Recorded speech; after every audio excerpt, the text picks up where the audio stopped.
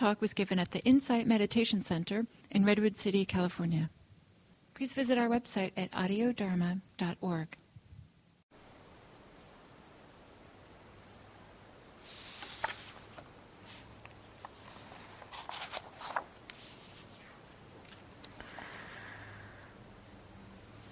In reflecting about what to speak about this morning, I've been inspired to kind of review or think about or reflect on over the coming weeks, maybe many weeks, of the basic teachings of the Buddha. He is famously said to have said, "What I teach is suffering and its end." And so everything that he taught, all of the tools, all of the techniques, all of his discourses were pointing to this particular understanding. And it is said in his own life, this was kind of what motivated him to leave home and to begin a spiritual journey. That he saw suffering happening and wondered, is it possible? Is it possible to be free of suffering? And in his journey, he started with the teachers of his day, who taught a lot. They were kind of, my understanding, two of the kind of explorations he made with the teachers of his day were around, deep states of concentration, which he learned from his teachers, deep states of concentration, and also the ascetic practices, a practice of really denying the body, mortifying the body, treating it in a way. There was an understanding that if there was a mortification of the body, the soul would transcend the body in some way. And so he practiced both of these to great depth. And yet neither one of them, he found at some point, the practices of concentration, he's said to have understood that they offered beautiful states while he was doing them. That they created wonderful experiences while he was doing them, but when he came out of them, it's like everything's still the same. There's still all of this suffering going on, and that's what I'm interested in. And so he left those teachers and started pursuing some of the other practices of self-mortification, and found that also was not the way. And so he began his own exploration, his quest around suffering in a way. I see him looking at it as kind of a scientist. It's like, okay, what is this? What is this suffering? I'm gonna figure this out. I'm gonna explore it. But not by thinking about it. He'd had enough training in being present with the experience that my understanding is he kind of turned those trainings of being with his present moment experience with some degree of concentration and began exploring this, what is suffering? What is suffering? So he began to try to understand the experience of suffering.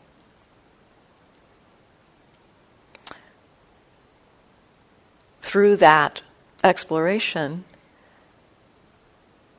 he is said to have seen or recognized that it is possible to come to the ending of suffering. But there's a little bit of a caveat here in that it's not the ending of suffering that we typically would define it. And it's not the ending of war. It's not the ending of physical pain. It's not the ending of, at least being free in our own system. So it's said the Buddha became free from suffering. But he still dealt with physical pain, and he still dealt with his father's kingdom engaging in war, trying to stop a war. And so he still was very active in the world, engaging with the way suffering, what we typically call suffering, comes about. And yet, from a very different perspective. And so this perspective, what suffering is, the kind of suffering that can be released, this is an important piece to understand.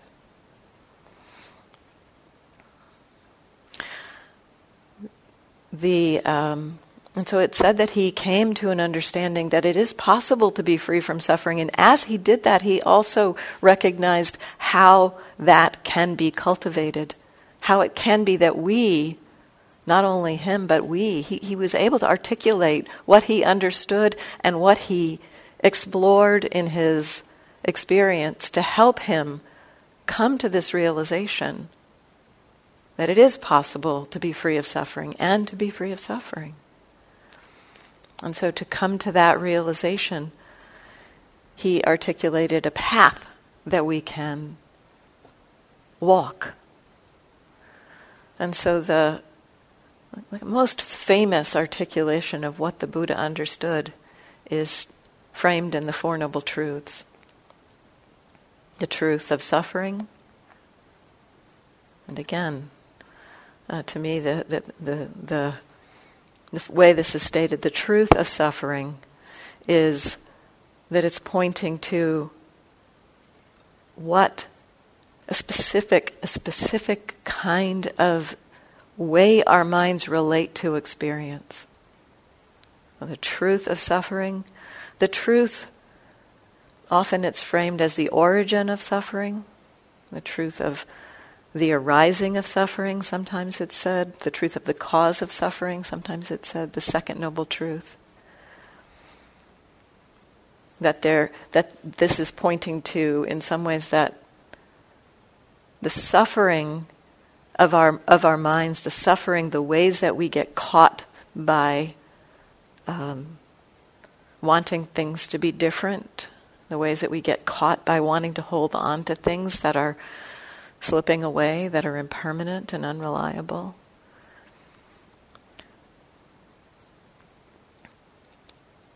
These sufferings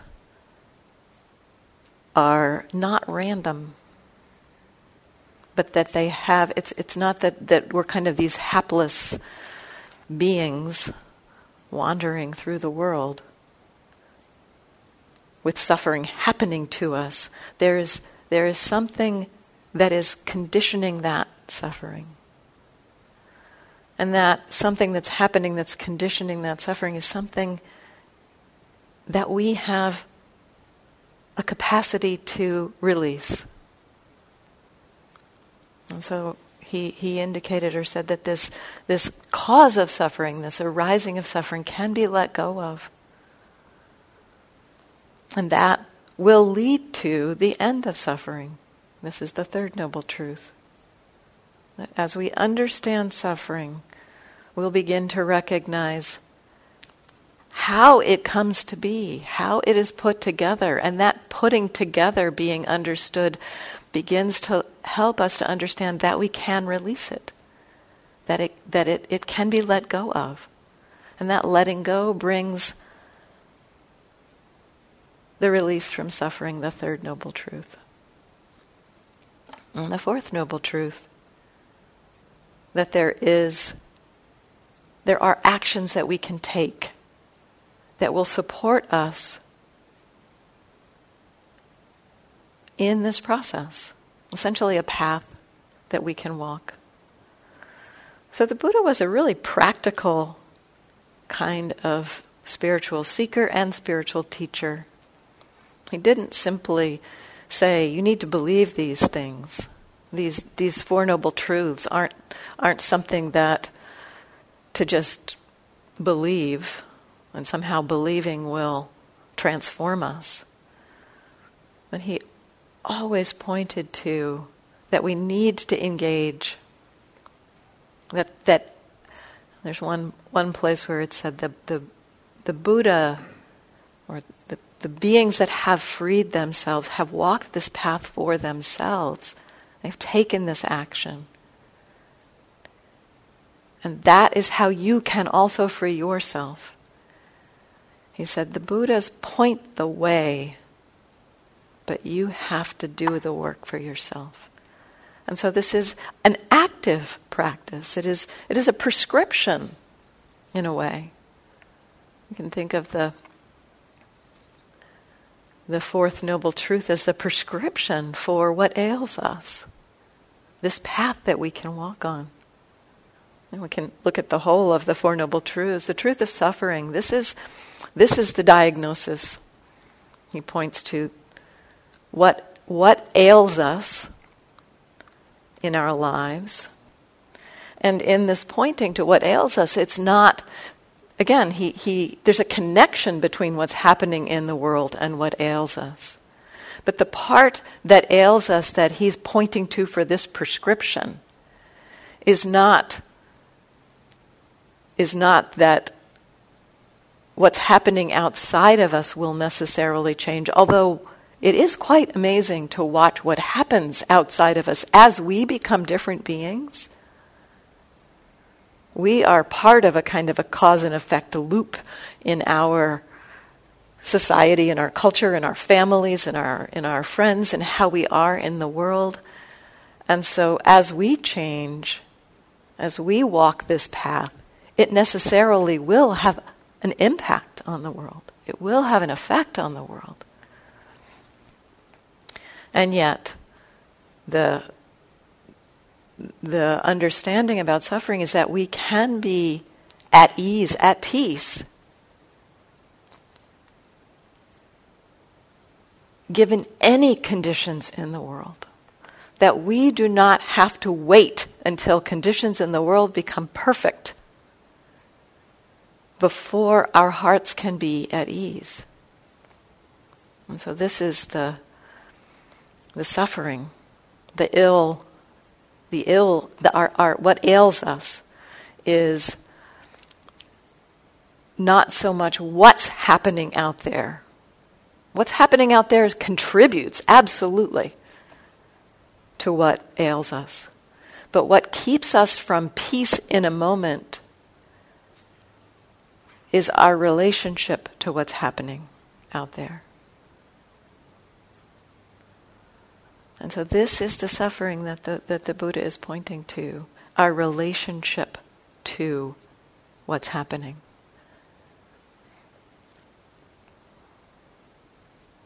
This, and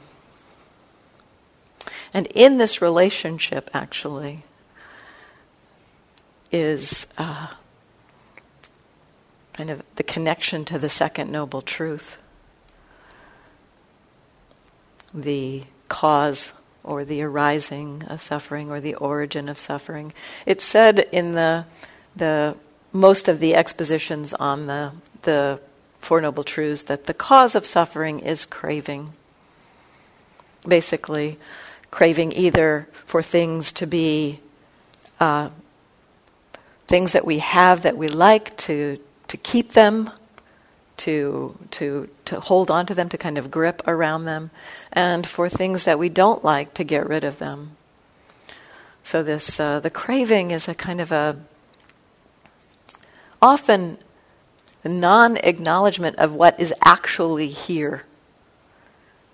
When we are craving, we are projecting ourselves kind of into the future, or trying to hold on to something. It's the craving is not kind of in alignment with the way things actually are. The way things actually are impermanent.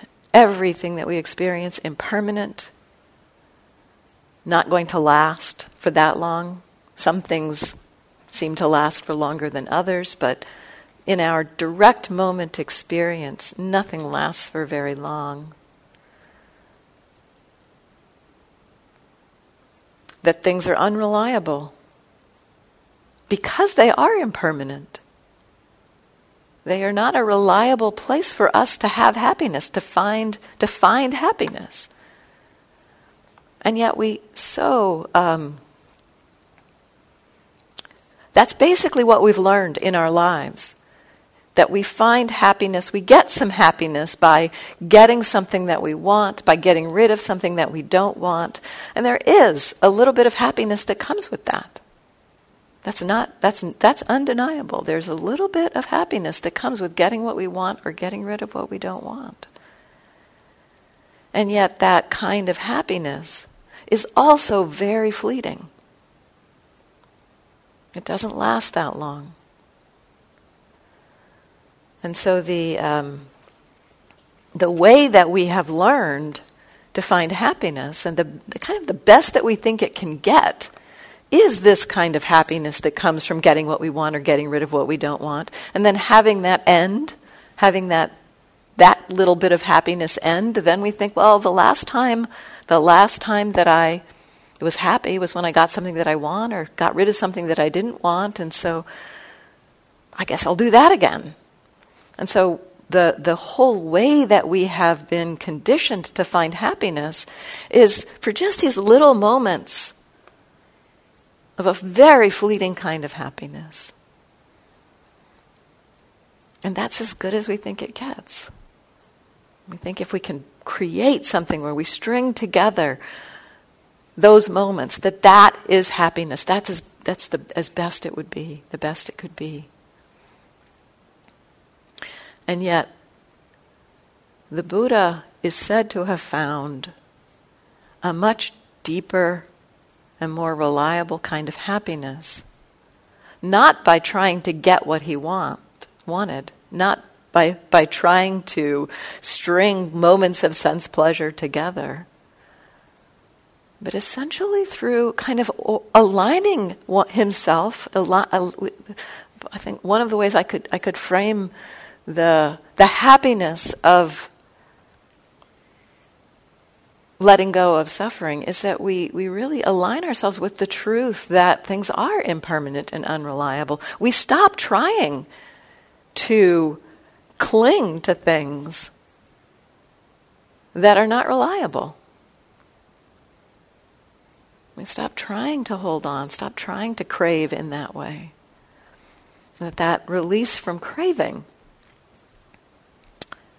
is the freedom from suffering. And this points to something that I think is really interesting about this second noble truth. Often it is described of the second noble truth, the craving, this wanting things to be a certain way,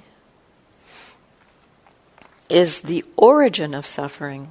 And yet the normal way we think about origin or cause is the cause of suffering. The normal way we think about a cause is that A causes B. A causes B. A is not B, but A causes B. That's what we normally think of in terms of a cause. But there's a little bit different understanding about this cause or this origin of this second noble truth, because the craving, that tightening around wanting things to be a certain way, basically wanting things to be permanent and reliable and controllable, wanting things to be a certain way, that craving is already suffering. As soon as that craving happens, we are experiencing constriction, tightness of mind and body. It already is suffering. So the arising of craving is the arising of suffering. And yet it's helpful to the Buddha pointed back so that all suffering has within it this craving. Some kind of craving things to be permanent, reliable, controllable. Some kind of craving for things to be basically other than they are. Kind of non-alignment with this truth. And that is already suffering. And yet, we don't notice this. Often we don't notice that this is already suffering because of the way our minds work. When we're craving something, what's going on? Like if we're craving something that's pleasant, why would that be suffering? And why would we not see it as suffering? Both of those. So we often will not see that as suffering because when we're craving something pleasant, our minds have this capacity to construct an idea about what life would be like if we had that thing. And so that's going on in our minds when we're wanting something pleasant. We are actually not wanting the actual thing, which is kind of interesting, and you can begin to see this as you start to look in your own experience. Begin to see, like when you want even something that's relatively near at hand, like a piece of chocolate or something. There's the chocolate there, and we think that that's actually what we want, but in the moments before we pick it up and put it in our mouths, what we want is the idea of the pleasure that it's going to give us. And so there's this construction in our minds. We have an idea. This thing is going to give me pleasure. And so that idea itself is often experienced as pleasant. The idea of having something that we want, the idea of being in control, that pleasure actually extends also to when we want to get rid of something we don't want. We create the idea in our mind about what it's going to be like when we get rid of it. We're going to feel like we're in control when we get rid of it. And so the mind creates this idea about what it's going to be like, and that's actually what we want. We want the idea. And so we are lost in the idea, in the wanting, in that craving. We want this idea, and we're kind of in the world of that. We are not actually noticing what is the actual experience of craving. Because our minds have kind of taken a step to the side and are attending to the pleasant thing that we want, or the idea of the pleasantness that's going to be there when we get rid of it.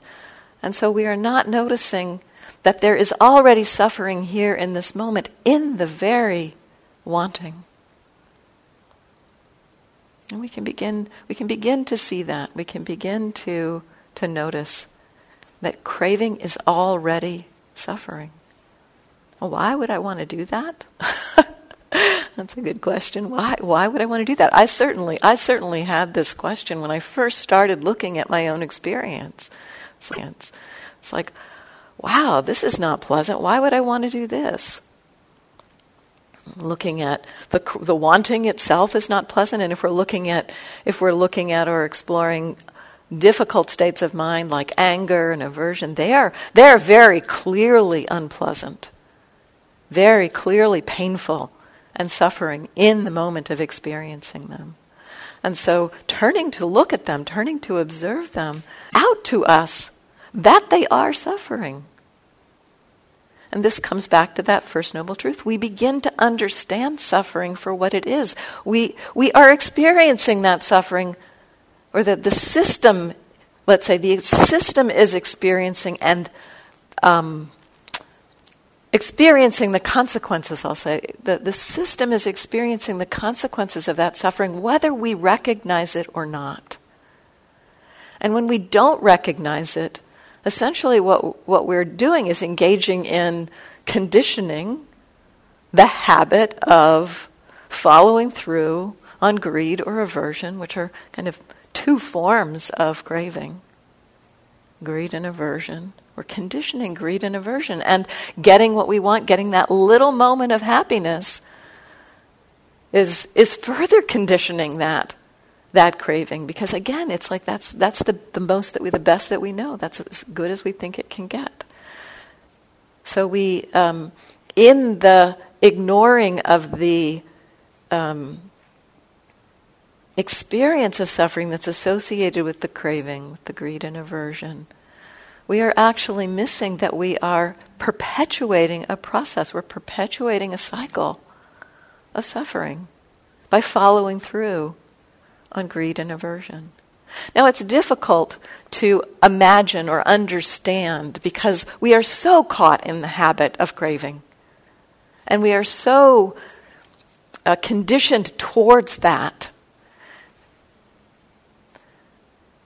it's very hard for us before we begin to explore our experience in a new way, before we begin to recognize, wow, this craving is actually already suffering. Before we begin to do that, it's very hard for us to believe that we would do anything or engage in the world in any way unless this wanting or this craving were functioning. And that's the way we've navigated our lives. So much of our lives has been because of greed and aversion as the motivator, because of this craving as a motivator. It's very hard for us to imagine what it would be like to be motivated if this craving weren't happening.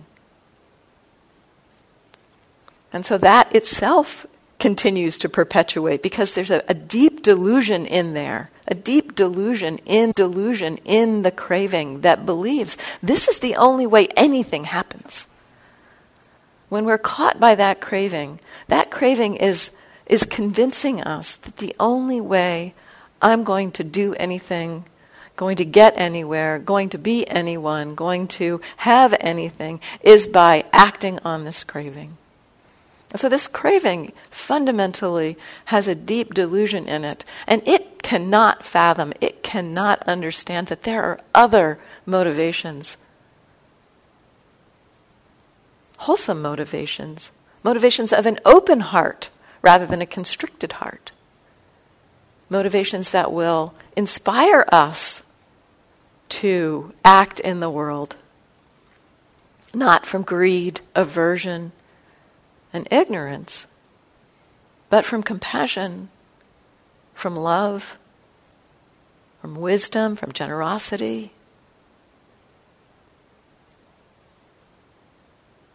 There's many beautiful reasons why we will act in the world. And so this is a major shift for us in terms of understanding. And so again, this comes back to that first truth, understanding suffering. So this is the ill. I was talking about the medical model. The ill of the what ails us is the suffering. That's our diagnosis, and the cause of that diagnosis is this craving. It's like anytime there is suffering, somewhere in there is going to be the seed of ignorance and craving, the misunderstanding that craving is the only way I'm going to do anything is kind of at the root of that suffering. And so that is the kind of the diagnosis and the reason why we, like, if you're ill, you have this illness, and here's the cause of the illness. And when you recognize or identify the cause, then there is a prescription. And the prescription that the Buddha offered around craving is to abandon it. Now that's hard to do if we think that the only way we do anything in the world is because of craving. It's very threatening to abandon it. And yet, as we start to be curious about our experience, and all of this curiosity that I'm talking about, the way of exploring our experience, this is basically laid out in the Eightfold Path, the prescription that the Buddha offers, the cure. Develop the Eightfold Path. That the curiosity of exploring our experience begins to help us to understand things in a different way. We begin to understand the suffering and recognize how it's put together. And actually we are aided here. Actually, one of the great things about the way our system is, the way our human organism is that my understanding and my sense is that as a human organism, the organism itself wants to move in the direction of well-being. So there's a kind of a gravitational pull in the direction of well-being. And yet also the way our system, unfortunately, but because the same unfortunate misunderstanding helps us to, that unfortunately in a way that we can choose or our minds create ideas about what will lead to that well-being, and we believe them. And that kind of can override our organic kind of systemic pull towards well-being because we have ideas about what will lead us to well-being. Most notably, getting what I want is what will lead me to well-being. And so we are engaging at a kind of a very high, misunderstood level, exploring, moving towards well-being. And we have this capacity as human beings to make choices about what we think will lead us to well-being and what we think will lead us away from well-being. And this is the piece that actually serves us in our spiritual life, is that we can actually begin to make different choices. And yet the habitual way that we engage in making choices is that we end up believing that a very unskillful choice, this choice to act on craving, is actually going to make us happy. So that's how we have engaged in the world, and our organism's direction or pull towards well-being has kind of been heisted or co-opted by this belief that craving has, by this misunderstanding that craving has. And so that we end up doing things actually that pull us in the opposite direction from well-being. But we're not aware of that happening. We're confused and misunderstanding what's going on. And yet when we start to recognize very directly in the moment, oh, this craving itself, this aversion itself, this anger, this confusion, this wanting is already suffering. When we know that, and it's not masked by the idea that that pleasant thing is going to make me feel better in 10 minutes or 2 minutes or 5 days or 3 months, whatever projection we have, when we're not living in that projected fantasy and we're seeing, oh, this experience right now, this is already suffering, then our system gets a different kind of education.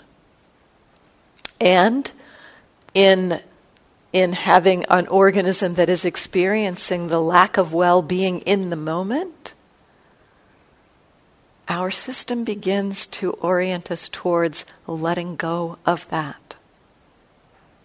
And so the very observation, the very curiosity about what actually suffering is, helps the normal movement of our organism move in the direction of a different kind of well-being.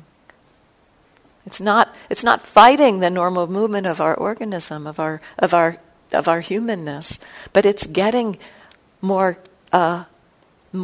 accurate information about what suffering is.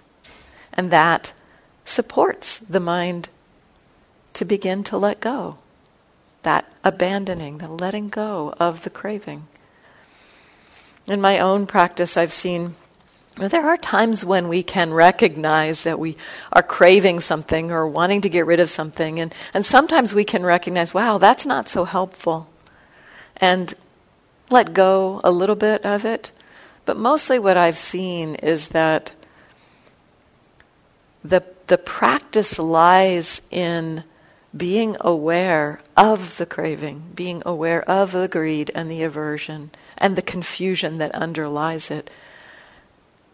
And having the patience and the trust to recognize that the movement towards the letting go is an organic process, is a natural process that will happen as we trust our normal movement towards well-being to take effect with this different information, with this new information about what suffering actually is. And so we begin to let go. It's a process. It's not something that... The letting go itself isn't something we can necessarily do.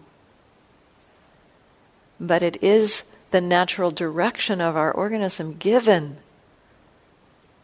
the mindfulness, the awareness of the craving, of the greed and aversion.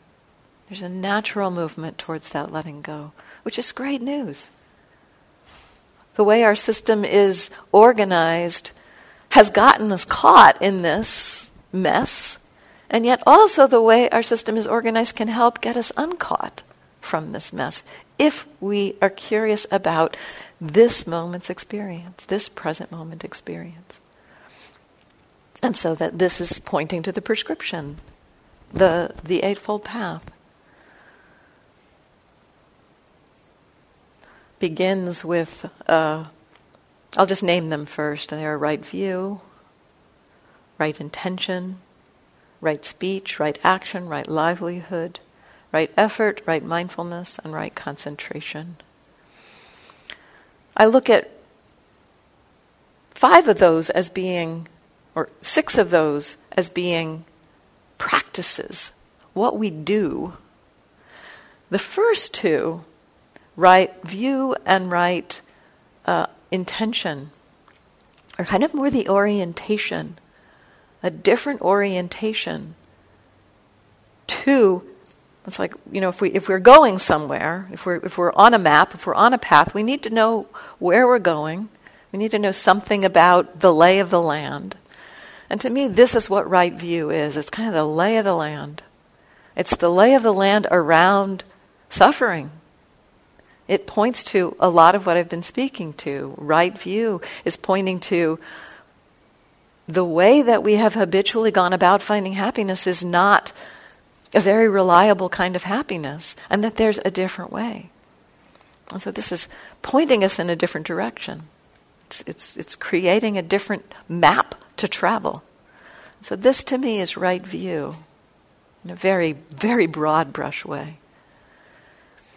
And then given a different perspective on that map, it's kind of like we've been on a certain map and believing that this is the map that's going to make us happy, and we're just given a completely new map. It's like, wow, that's different.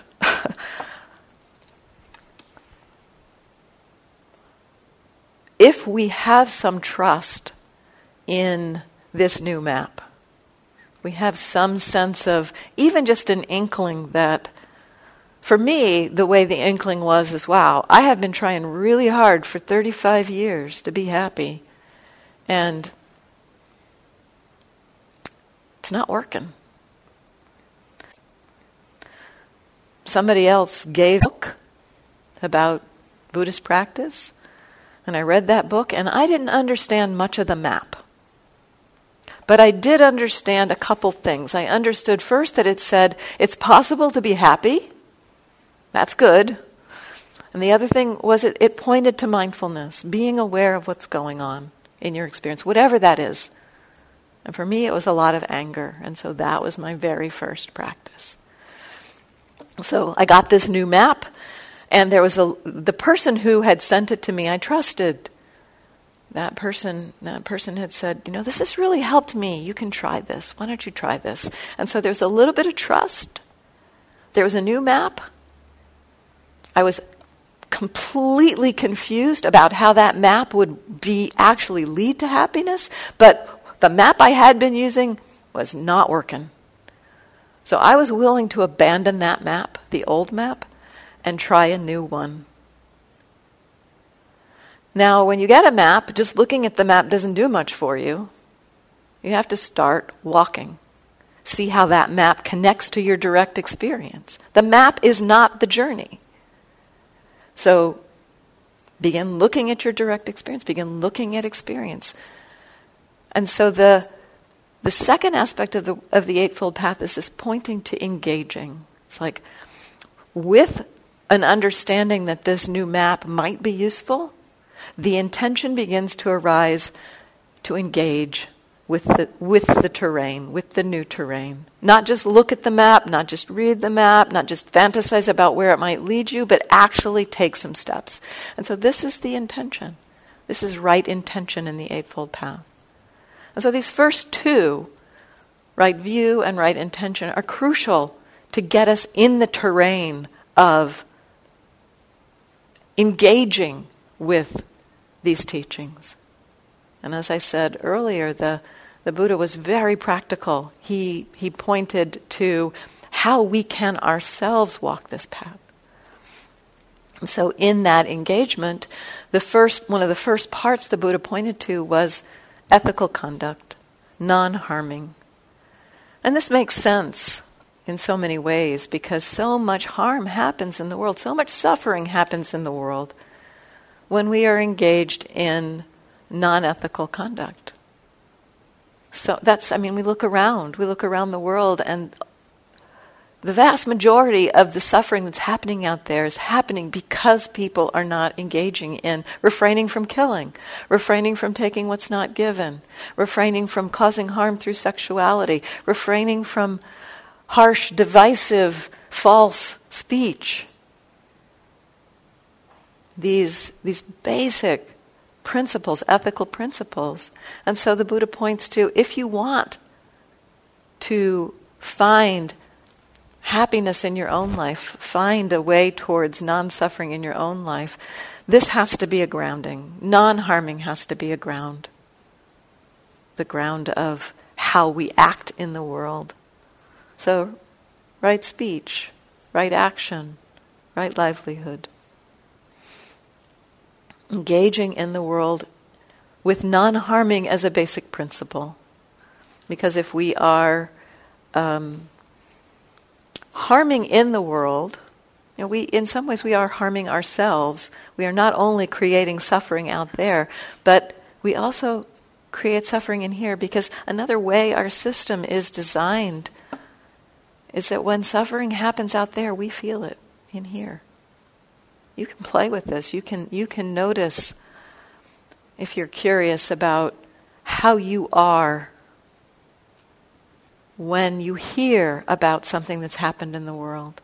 It doesn't have to be something you've done. Just anything that happens in the world. You hear something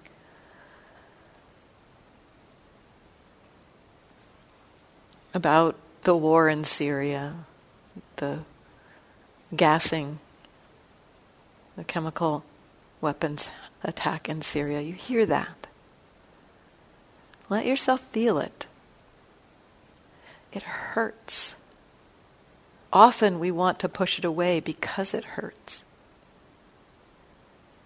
But we are designed as human beings to resonate with each other, to resonate when somebody else is suffering, to resonate. The heart that is not constricted with craving, when somebody else is suffering, resonates with compassion and wants to act to alleviate that suffering.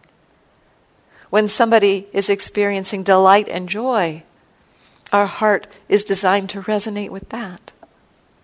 And so this resonant heart, if we are engaging in ways that create harm in the world,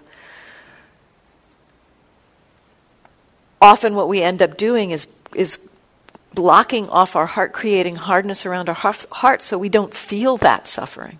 And that itself is suffering. And so engaging in ethical conduct is a ground of this practice.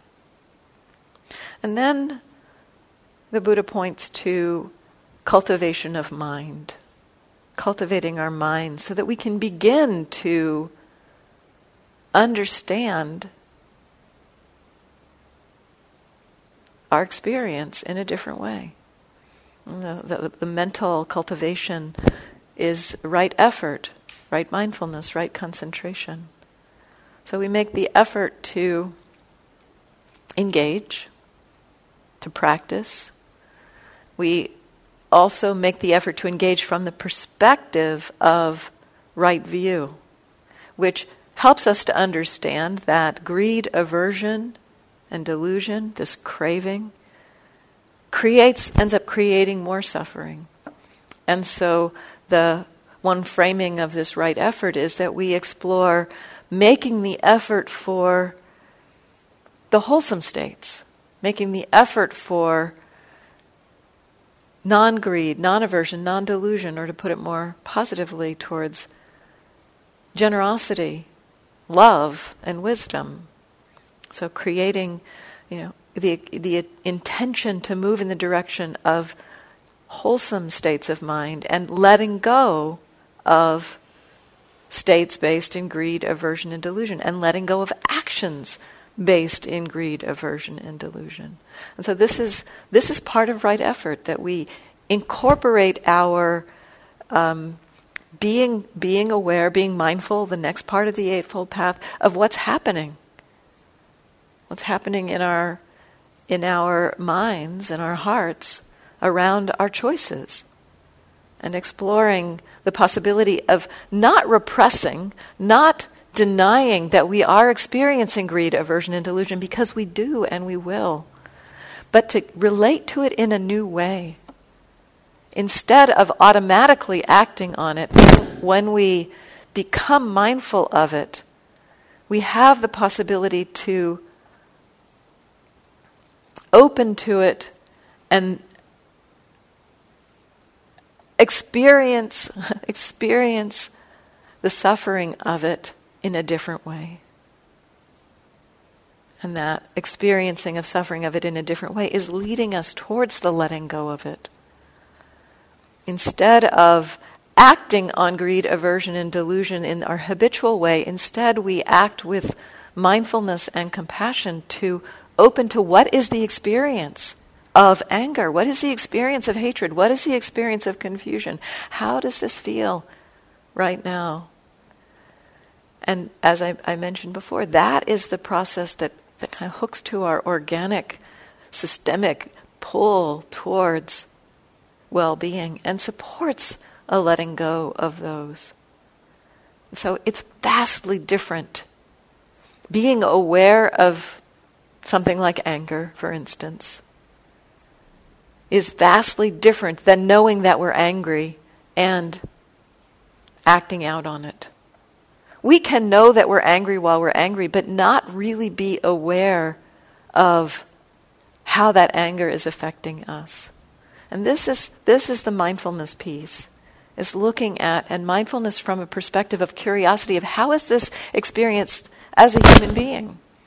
How is this this state of mind being experienced as a human being? Not what can it do for me, or how can I get something or get rid of something, but what is this experience?